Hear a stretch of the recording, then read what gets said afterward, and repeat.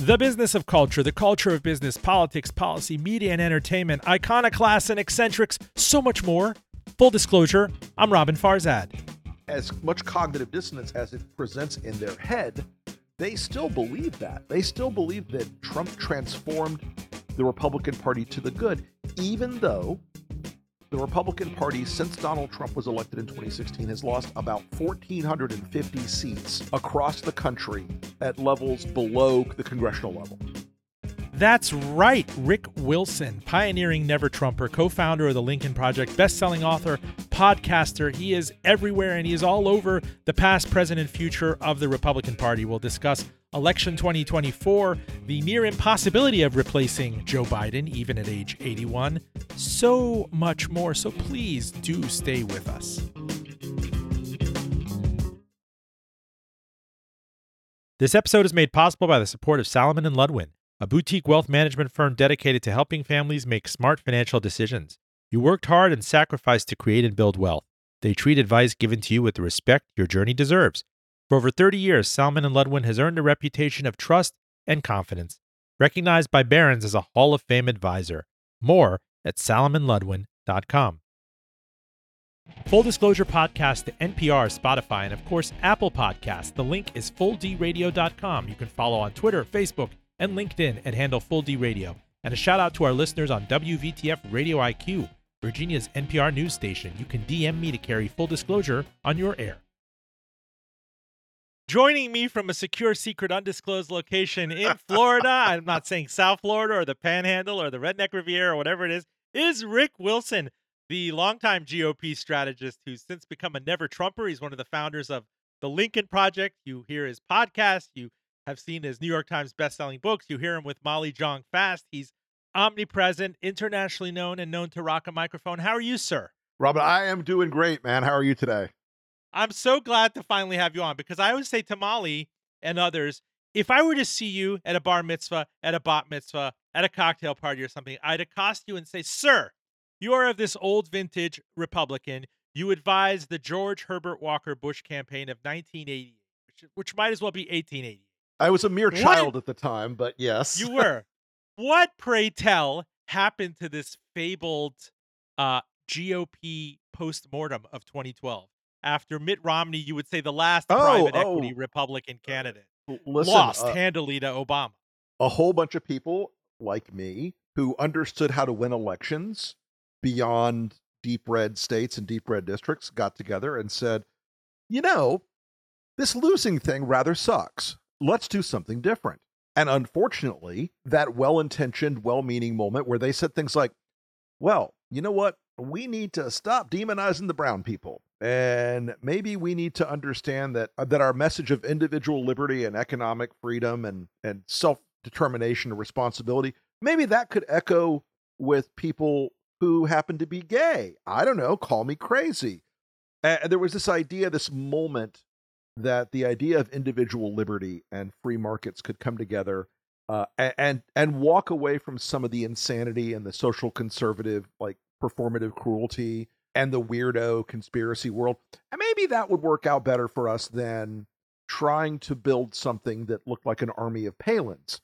Well, along comes Donald Trump, and along comes this gigantic media culture that ate what was a party that had, as flawed as they could be, principles and ideals and concepts of some kind of ideological framework, and replaced it with the entertainment wing of the GOP, which Trump then came along, merged with that, and it turned into this grotesque, shambling creature that we have today.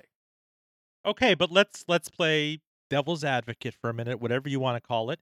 That did manage to eke out a win in the Electoral College, which was maybe the greatest political upset in U.S. history. Sure. In 2016. Did manage to get an extra Supreme Court justice crammed through, and two, really. Kind of an 11th hour one in terms of three, Yeah. right? If with everything that happened, and got Roe v. Wade overturned, got affirmative action kind of. Well, look, with Roe v. Wade being overturned, this is one of those things I say to Democrats, like, were you not paying attention? Did you not hear them say for 50 freaking years they were going to do this? I had a lot of Democrats who were like, I can't believe it. I'm like, why can't you believe it? They told you exactly what they were going to do. And that's the thing about authoritarians, especially because God bless my friends in the Democratic Party, but a lot of them really believe they're going to win these big ideological and political battles based on policy papers. The Republicans and the MAGAs will tell you exactly what they're going to do. And right now they're previewing it in an even greater scale. This is a difference in the old way. There's a difference in the old way because look, when I was in the Republican Party, it was divided between three factions: the economic liberty conservatives, which I had a foot in that camp; the national security, foreign policy conservatives, which is where I came out of; and the social conservatives, which I was never a part of. Now, at this point, pre-Trump, those three factions sort of fought amongst themselves, and sometimes they'd get together and elect a president, sometimes they wouldn't. But and as much as a lot of people view George W. Bush only through the post 9/11 lens, and I get it. When he ran for president, he wanted to make America a society based on greater opportunity for everybody. His big policy positions were about education reform, they worked on with Orrin Hatch on the right and Ted Kennedy on the left. There was an opportunity in that moment to reformat the party out of that three-legged stool where the social conservatives had so much power. But instead, when Trump came along, and I say this as a strategic question, he correctly identified the tactical salience of giving the evangelical part of the Republican base everything they wanted every day of the week. And now they are the dominant strain inside of the party. And you can't really undo it without understanding that a party that has multiple constituencies inside of it is more diverse by definition. The Democrats have maybe too many constituencies inside of them, but right now the Republican Party has become an autocratic cult worshiping a single man dedicated to using that single man to advance a narrowly crafted, statist, high government intervention, social conservative agenda. Now, purely that would win the presidency through the Electoral College. As I understand, the campaign you worked on in '88, George Bush Sr. won the popular vote, and his son won re-election in 2004 with the popular vote. Yeah. Other than that, no Republican has won the popular and Yeah, Electoral and College in 36 years? Yeah, and Robin, listen. Here's the thing about the Electoral College: it is what it is. It exists. It is not going away. Nobody's gonna wave a magic wand tomorrow and say, "Oh, we're pulling this thing out of the Constitution and we're being done with it now. That's it. We're done." Democrats have to learn to win the fight, and I know that doesn't satisfy everybody who says, "Oh, it's unfair. It gives them this advantage." It does, but it is not an advantage that cannot be overcome. But I'm a realist. I actually exist in the world that is, not the world I wish it to be. And so this year we have to go out in a very closely divided country where you have a couple big mega blue states and a couple big mega red states. You have to go out and to use the words that James Carville used in 1992 when my boss, George H.W. Bush, lost.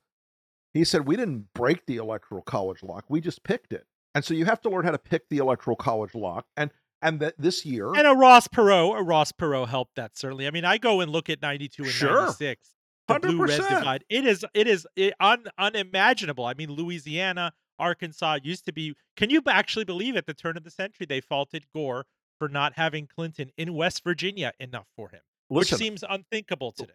Listen, this world that we live in now, the realignment politically. When I was growing up in Florida politics, and look, my first big race was the Florida, doing Florida field stuff for 41. This was still a state that was considered a Democratic state. It was still a Democratic I mean, I grew up with Bob Graham. I grew up in Miami. Sure. Bob Graham, Lawton Chiles, Absolutely. Reuben Askew.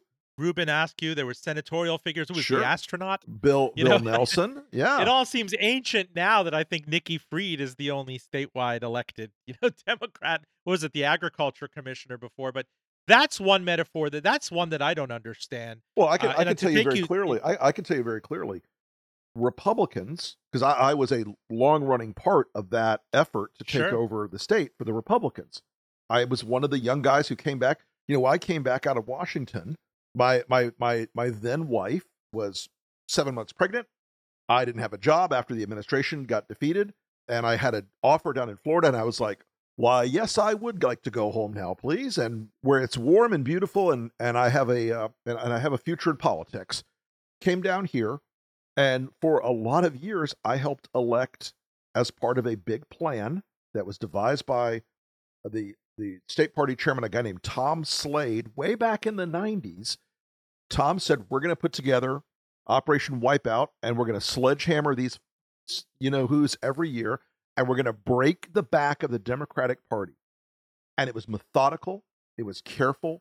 It was not done by cheating or whamma-jamma or mojo or thievery. It was done by going out and finding candidates who were right for the district that they were running in. And so for a long time, you would have more moderate and liberal Republicans running in South Florida, and they would pick up seats. You would have more conservative Republicans running in Central Florida, and they would pick up seats. You would go into North Florida and find old-fashioned, old-school, what they called yellow dog Democrats, and you would say, hey, you know what? You don't believe in any of this stuff the National Party believes in. You're not Ted Kennedy.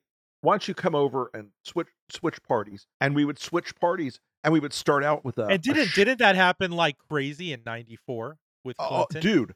And in 96? The conversion window, when we took the state Senate in 94, we tied it up. After that, we had a very good pattern. We would go in and sit down with these county sheriffs first. That's who we'd go for first. These guys tend to be ideologically conservative. They were Democrats because they grew up being Democrats. They weren't Democrats. And look, and this is an underappreciated aspect of Florida. Folks, if you draw a line between a sort of a crescent-shaped arc between Tampa, Orlando, and scoop up to Jacksonville, okay? Everything north of that is about as conservative as the northwest frontier province of Pakistan. And when I say it's conservative, I don't mean like it's a little conservative. I mean it is so far to the right, you have a difficulty imagining it. And so when we went to Democrats, as Republicans, we went to Democratic voters in North Florida and said, hey, they're going to take your guns and they hate God. And by the way, the Democratic Party would often play along with the gig foolishly. And they would say, yes, we hate God and guns. God damn you, you heathen rednecks. And you would take them. And now that is one of the most conservative areas of the entire country.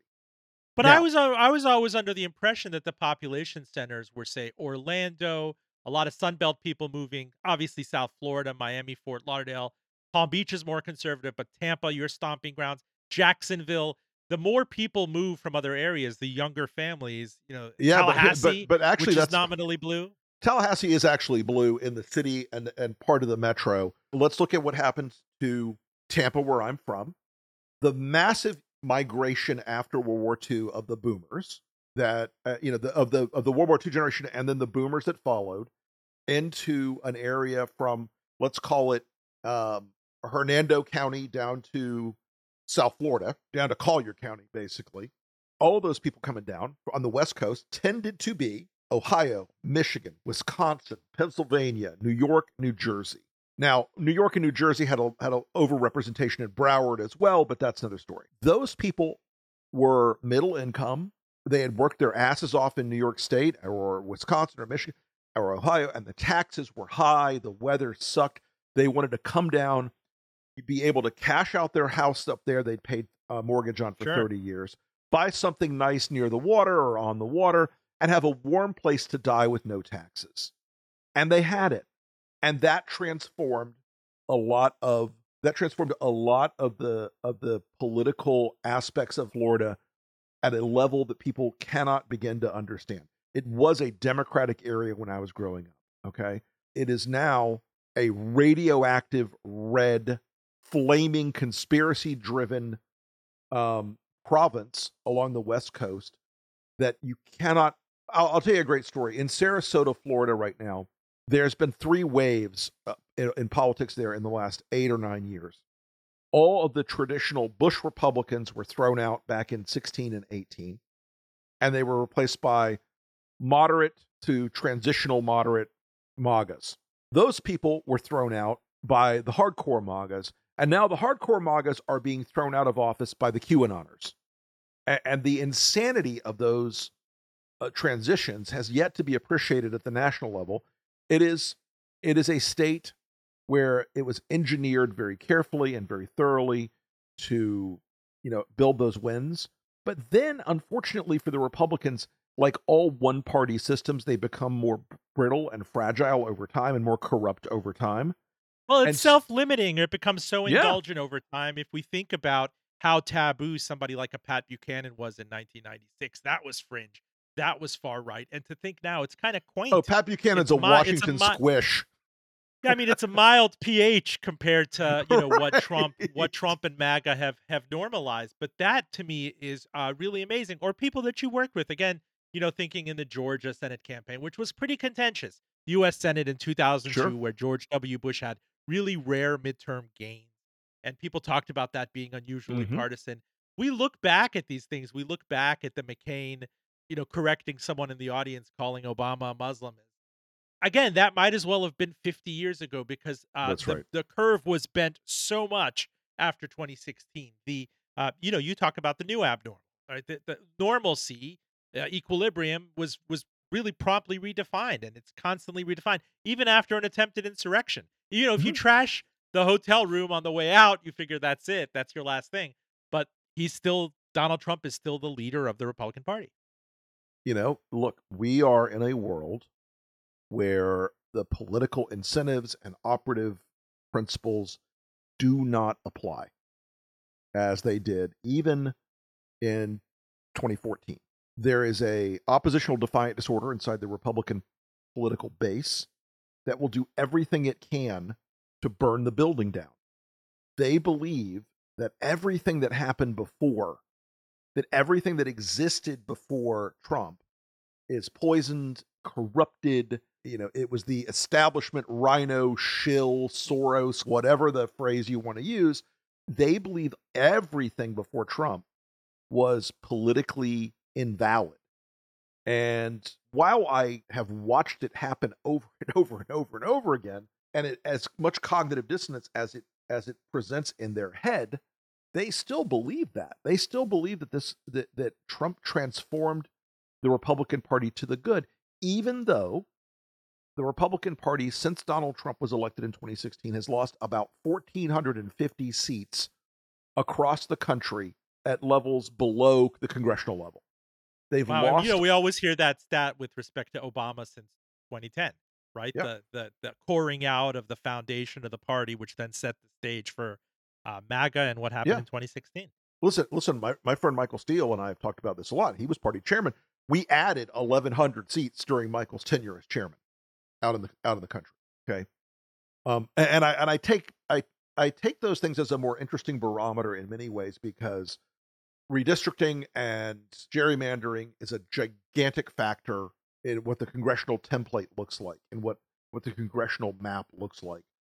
Below that, though, those things are more amenable to what's actually happening in the minds of people. And Trumpism does not scale. Look, you try to put a Doug Mastriano on the ticket in Pennsylvania, as Trumpy a Trumper as the Trump as ever trumped, it doesn't work. You try to put a Kerry Lake, it doesn't work. You try to Correct. It put might not scale. It might not scale, Rick. But isn't the game just to win about 75,000 votes across three, uh, light blue, purple states, right in the well for the Midwest? The president 2016 game plan. for the presidential race. Our model, we're in 5 states, and our model basically depends on moving about 300,000 voters across 5 states. And when you think about the risks that attain there, they're gigantic. It's a terrible political crapshoot because of the state's overall behavior. California's going to California, and Texas is going to Texas. And look, I will tell you that I've said this many times. 2016 might have been a whole different ball game if Hillary Clinton's people had her in Michigan and Wisconsin campaigning all the time. But they didn't.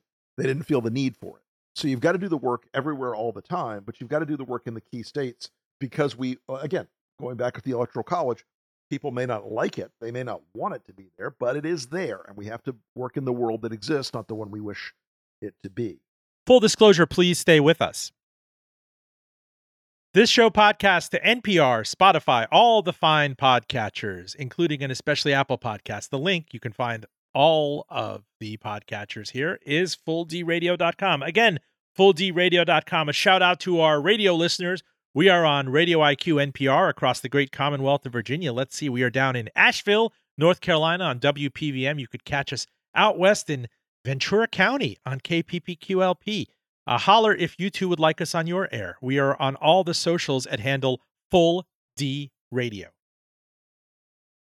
If you are just joining us, my esteemed guest is Rick Wilson. He's a longtime Republican strategist. He became a never Trumper when Donald Trump ascended to the party's presidential nomination in 2016. You've seen his bylines in the New York Times, the Daily Beast, the Washington Post.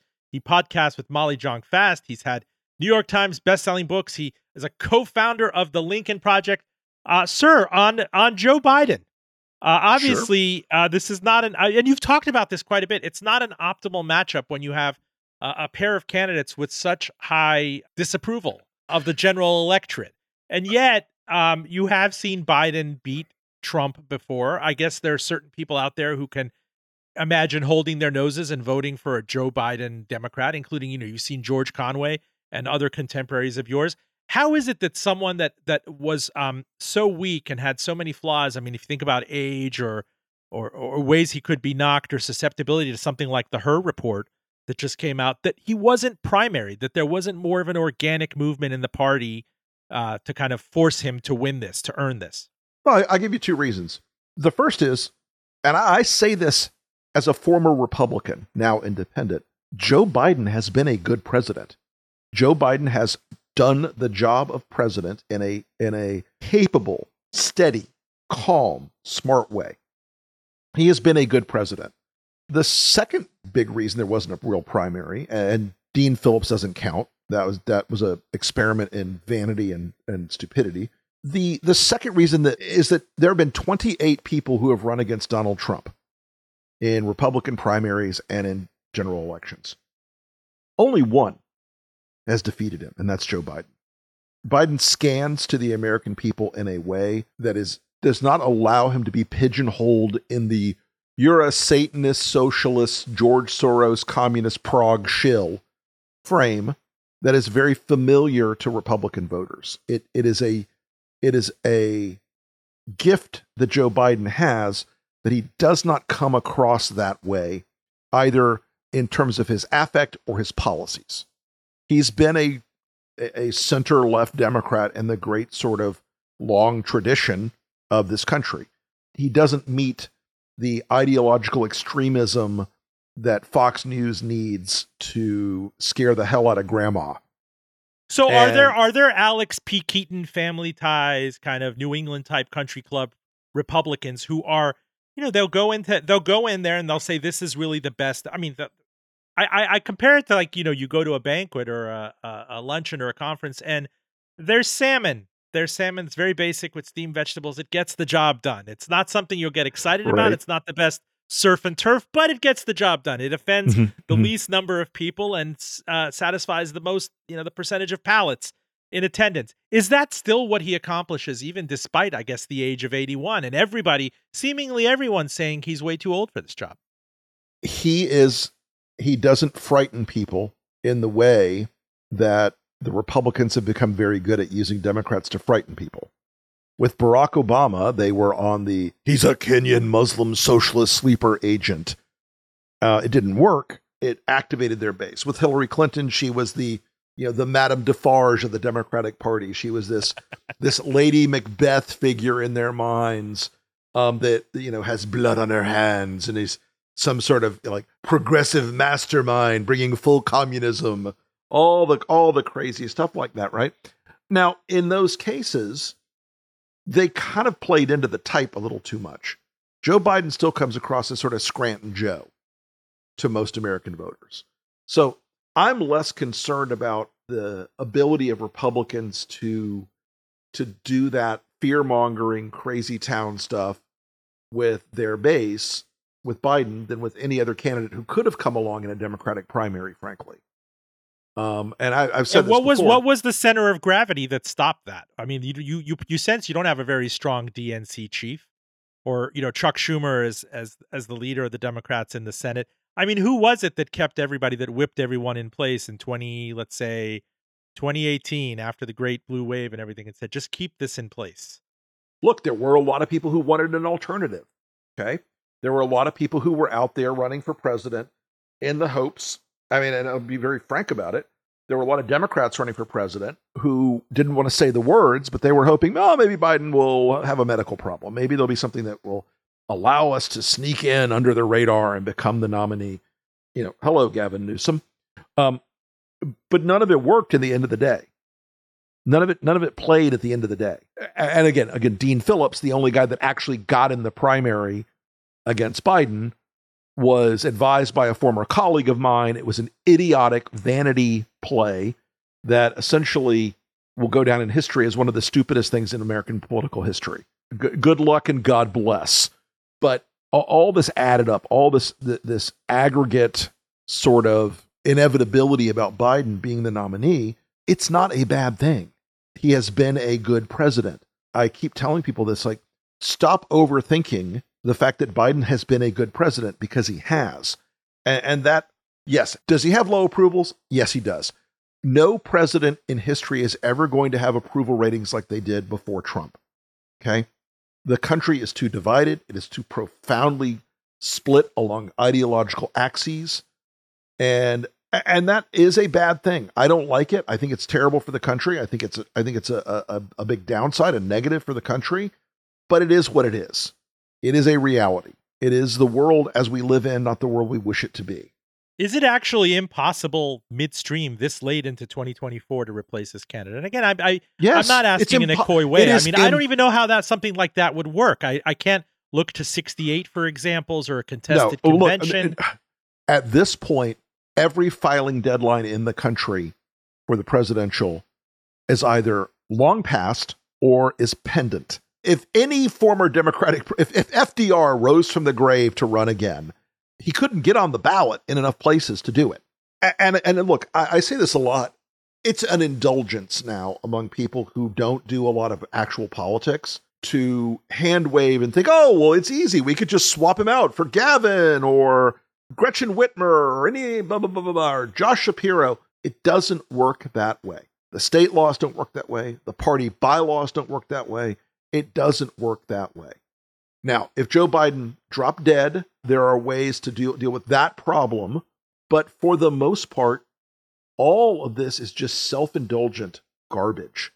For the most part, all this is just drawing room, fantasizing about the best. I mean, it's hot stove. It's hot stove league stuff. I mean, in the absence of a protracted primary, with the DeSantis thing, as you know, you have a local view on that, a bird's eye view of what happened there in Tallahassee, how quickly that flamed out, how, Nikki Haley's about to lose South Carolina. Is that a quixotic thing? Do you just hang on and maybe play for 2028? But I also look back at history, and I love to study, you go back and see New York Times stories from 1983 saying John Glenn was worrisomely, he had a 6-point lead.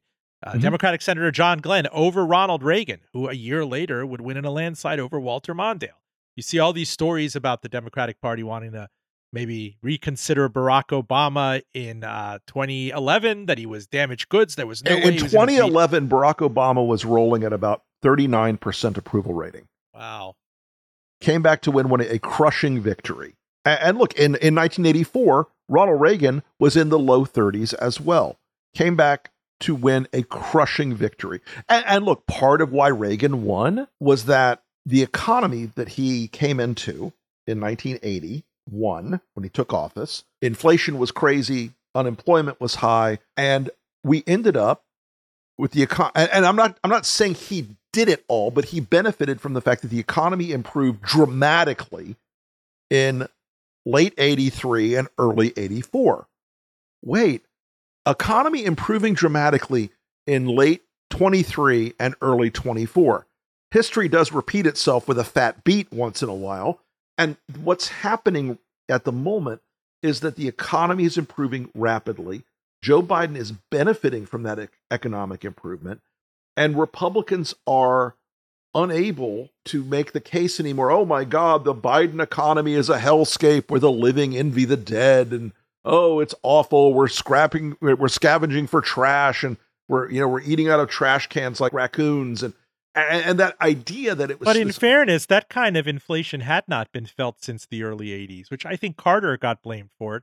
Reagan, in his first couple of years, took a disproportionate amount of hit. The recession that came out of breaking the back of that inflation, right, and now we're massive. Back down to 3% approximately, right? And but an extra value meal costs $9-10. Right? You see all that stuff everywhere. Of course, they're going to blame the guy in office, or it is what it is. Person is not going to say S&P 5,000, right?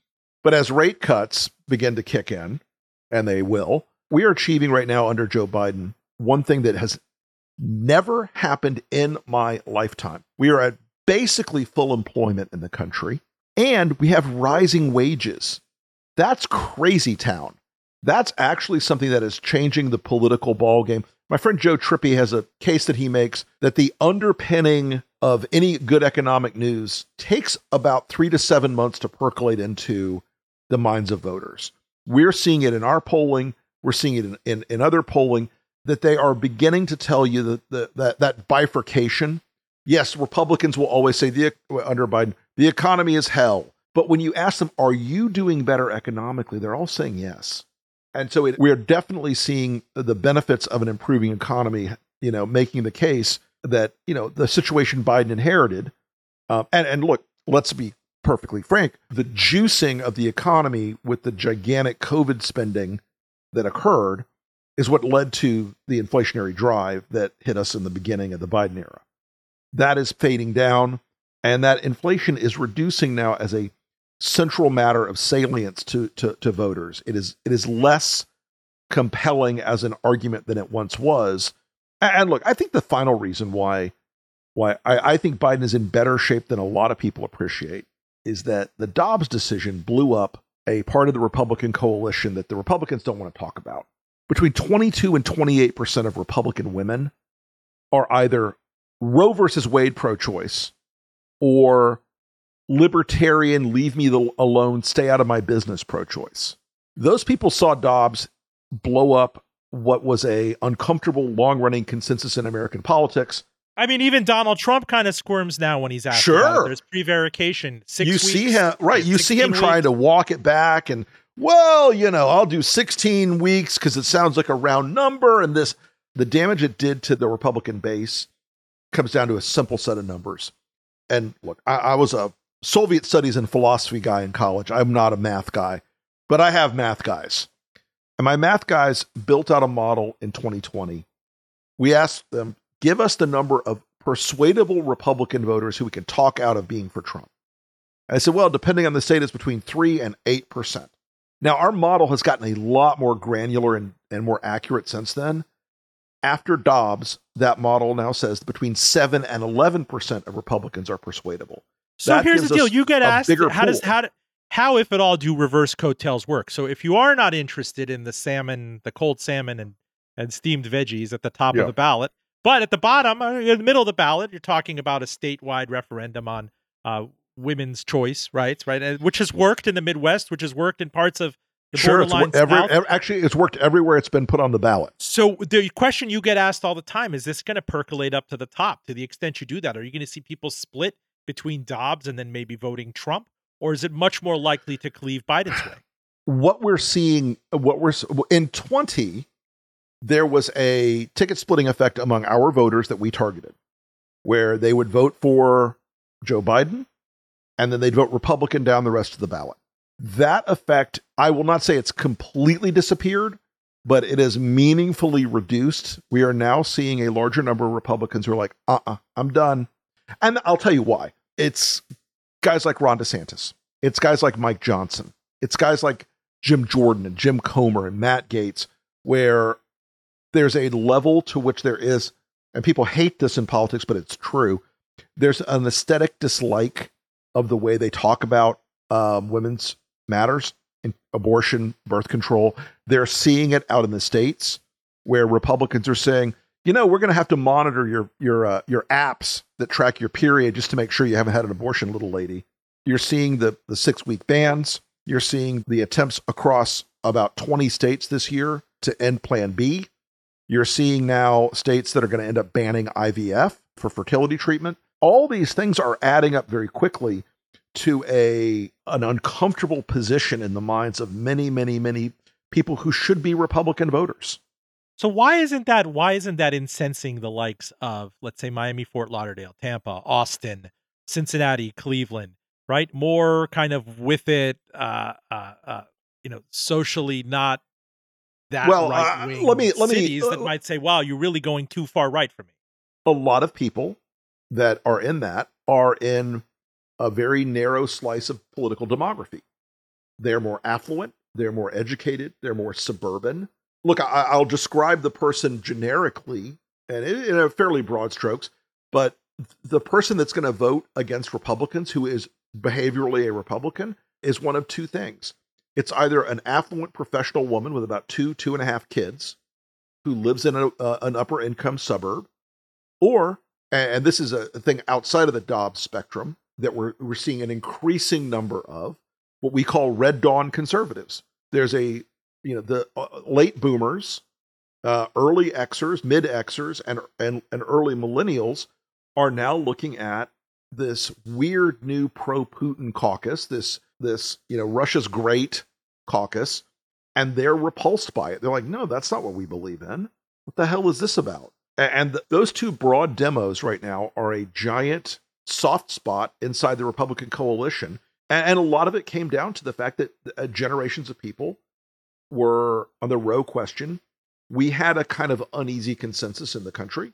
Nobody loved Roe, but it had become sort of an area where people, even if they were pro-life, didn't necessarily want to go into this new world where the Mike Johnsons of the world and the Ron DeSantises of the world are pushing these monitoring women and banning interstate travel and 6-week bans and all these other things. And on the Dobbs front, it's because, America's scans in leadership, they look for people who are going to be protecting American security. And what do you have the Republicans doing right now?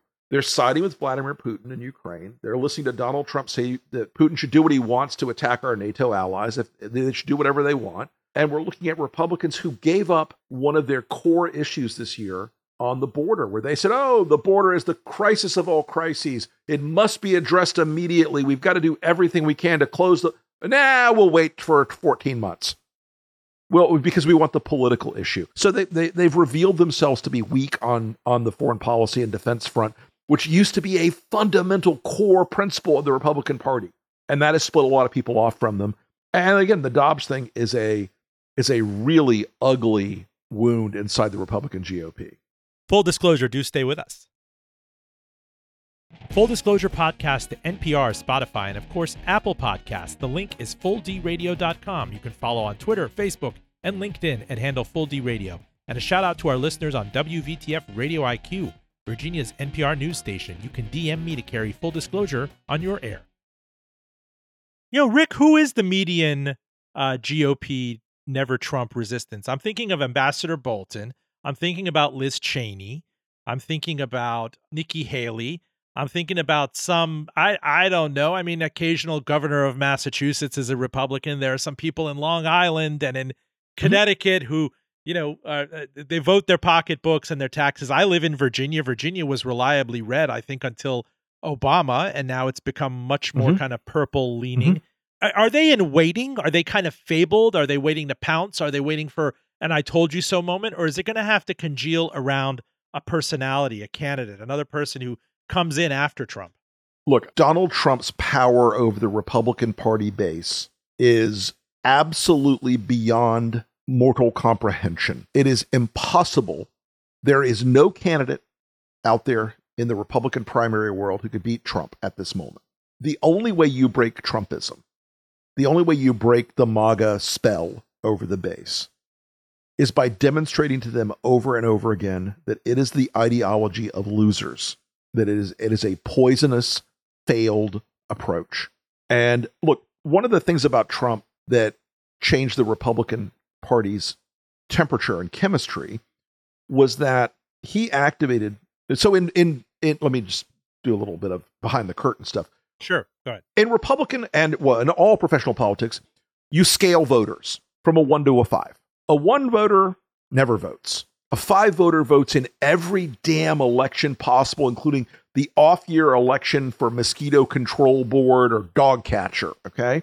Donald Trump pulled out a lot of 1 and 2 voters because he was a celebrity, because he was amusing, because Rupert Murdoch went all in, because Jeff Zucker went all in, and they covered him 24 hours a day. Those 1s and 2s are low propensity voters. They will go back to sleep after Trump is gone. They have an interest in this movement led by this man, but if he's off the stage, it's very difficult for them to sustain this sort of fervor and intensity that he delivered for them in the last few years. Now, does America need a center-right party? Absolutely. I don't think one-party solutions work ever, left or right. I think they always lead to corruption and stagnation, left or right. Because look, California and New York and New Jersey are not covering themselves in ideological glory by having, supermajorities at scale. Florida and Texas are not covering themselves in glory by having supermajorities at scale. None of these things work out the way that I think the dynamism in American politics has to come from competing ideological viewpoints. Trumpism is not an ideological viewpoint. It's an authoritarian personality cult. Once you break him off of it, maybe there's a chance for a center-right party to reemerge. But I think the Republican Party, as it's comprised today, is utterly broken and compromised and will never want to really come back. Tell me what Georgia told us in 2020. I mean, it could have been really one-time, one-off, flukish, idiosyncratic because of COVID and the peculiarities of that election. But sure. I absolutely did not expect that. And that is a 1-2 with, as you know, Arizona, which incensed Trump, with Fox News the night of. I'm looking back at, I try to study 2008. Yes, it was love in the time of financial crisis. It wasn't exactly normal. You had maybe a weak candidate in John McCain. Yep. You had a very inspiring candidate in Barack Obama. I think he took Indiana. Did he take North Carolina? He took Iowa. I mean, Ohio and Florida. Just unthinkable stuff. And I'm trying to game out, maybe there are new states in play. For as far right as Florida has swung, again, Virginia is now much more reliably, I guess, purplish. Hillary Clinton took it. Yep. Maybe North Carolina is in play. For, stop romancing Texas for a while. It's going to take a while. But what are you hearing on that front, especially in that you were so involved in Georgia 20 years ago? Well, I've been involved in Georgia in 2020 as well. We spent a lot of time and effort on the Senate races there. And look, Georgia's chemistry is fundamentally unique. You have a state that is as deep red as humanly possible outside of the donut of counties that surround Atlanta. And you have about 7 or 8 of the counties that are as blue as humanly imaginable in that donut. And it is a state that has fundamentally changed. The Republican population has gotten much older, and the Atlanta metro has gotten much younger.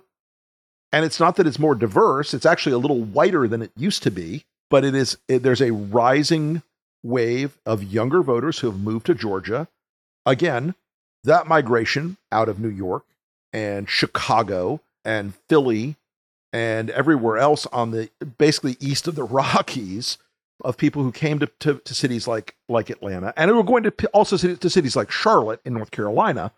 Mecklenburg County was once a reliably Republican county, and now it is a place where you can win a statewide if you do your work in Mecklenburg and a couple of other small counties. Wow! But Georgia is becoming a state where if you assemble a suburban Democratic and Republican coalition with the African American vote, and in the Atlanta metro, and you roll up some numbers on the coast, in Savannah and Augusta, a few other places that have some pools of bluer voters, you can do very well for yourself there. Now, it is gerrymandered to hell and gone on the state legislative level. That will probably not last, much longer. It's still going to be a factor. But even the Democrats there are not running as hard progressives. They're running as Georgia Democrats.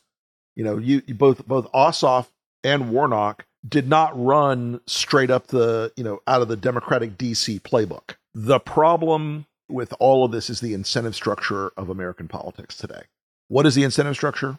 On the right, in particular, the incentive structure is what we call the hamster wheel. The hamster wheel is this. You are a Republican and you want to be on Fox News. Because why? That's going to drive your online donations. The more online donations you get, the more you rise in the ecosystem of Republican politics. The more notoriety you achieve, the more you will rise in the ecosystem. So what they do, a Republican, let's just call him John Smith, he'll go out and say, I think that anyone who has an abortion should be branded with the letter A on their forehead. And then the world explodes. They go, oh my God, look at this son of a, what is he saying? Oh, this is insane. And then John Smith puts out an email to his email list and says, can you believe they're trying to cancel me for being pro-life? And then he goes on Fox and says, oh my God, Sean, listen, I think branding these people with an A is an idea whose time has come. And Sean goes, well, maybe it's a little more than we wanted to do, but isn't it important to defeat godless Satanists? And then the guy goes out and puts out another email and says, did you see me on Sean Hannity last night? And rinse and repeat. And they do this over. Look at Matt Gaetz. Look at Marjorie Taylor Greene. Look at Lauren Boebert, Andy Biggs, Paul Gosar. Any of these idiots, they do this over and over and over and over again. And that's the incentive structure now. They don't care about passing legislation. They don't care about helping their constituents. Matt Gaetz wouldn't know his constituents' issues if they bit him on the... He wouldn't know what's going on at the Pensacola Naval Air Station or any of the big companies in this district if it was hitting him in the face with a frying pan. Man. Let me get this right. Is that the village? Is that the Villages in Central Florida? No. The Villages is Central Florida, north of Orlando. Right, which I always tried to understand. If they are indeed a lot of these New Yorkers and Ohio people and everything that came down, when did they suddenly, indulge the likes of Matt Gaetz or other people who could just go directly to social media or Fox News or fundraising? It never struck me that was kind of a hotbed of socially conservative or conspiratorial thought. Look, Florida, and I'm working on a book about Florida right now, actually. Which is because I don't have much else to do. I'm so all my free time. Free time. Thank God for voice recognition. That's all I say. Look, the Villages is one of those places where you had a lot of people from the Midwest and the Northeast who wanted to come to Florida because they were going to spend the last 20 years of their lives in a place that was warm and pleasant, and again, a warm place with low taxes. Cheap housing values, low taxexes, good weather.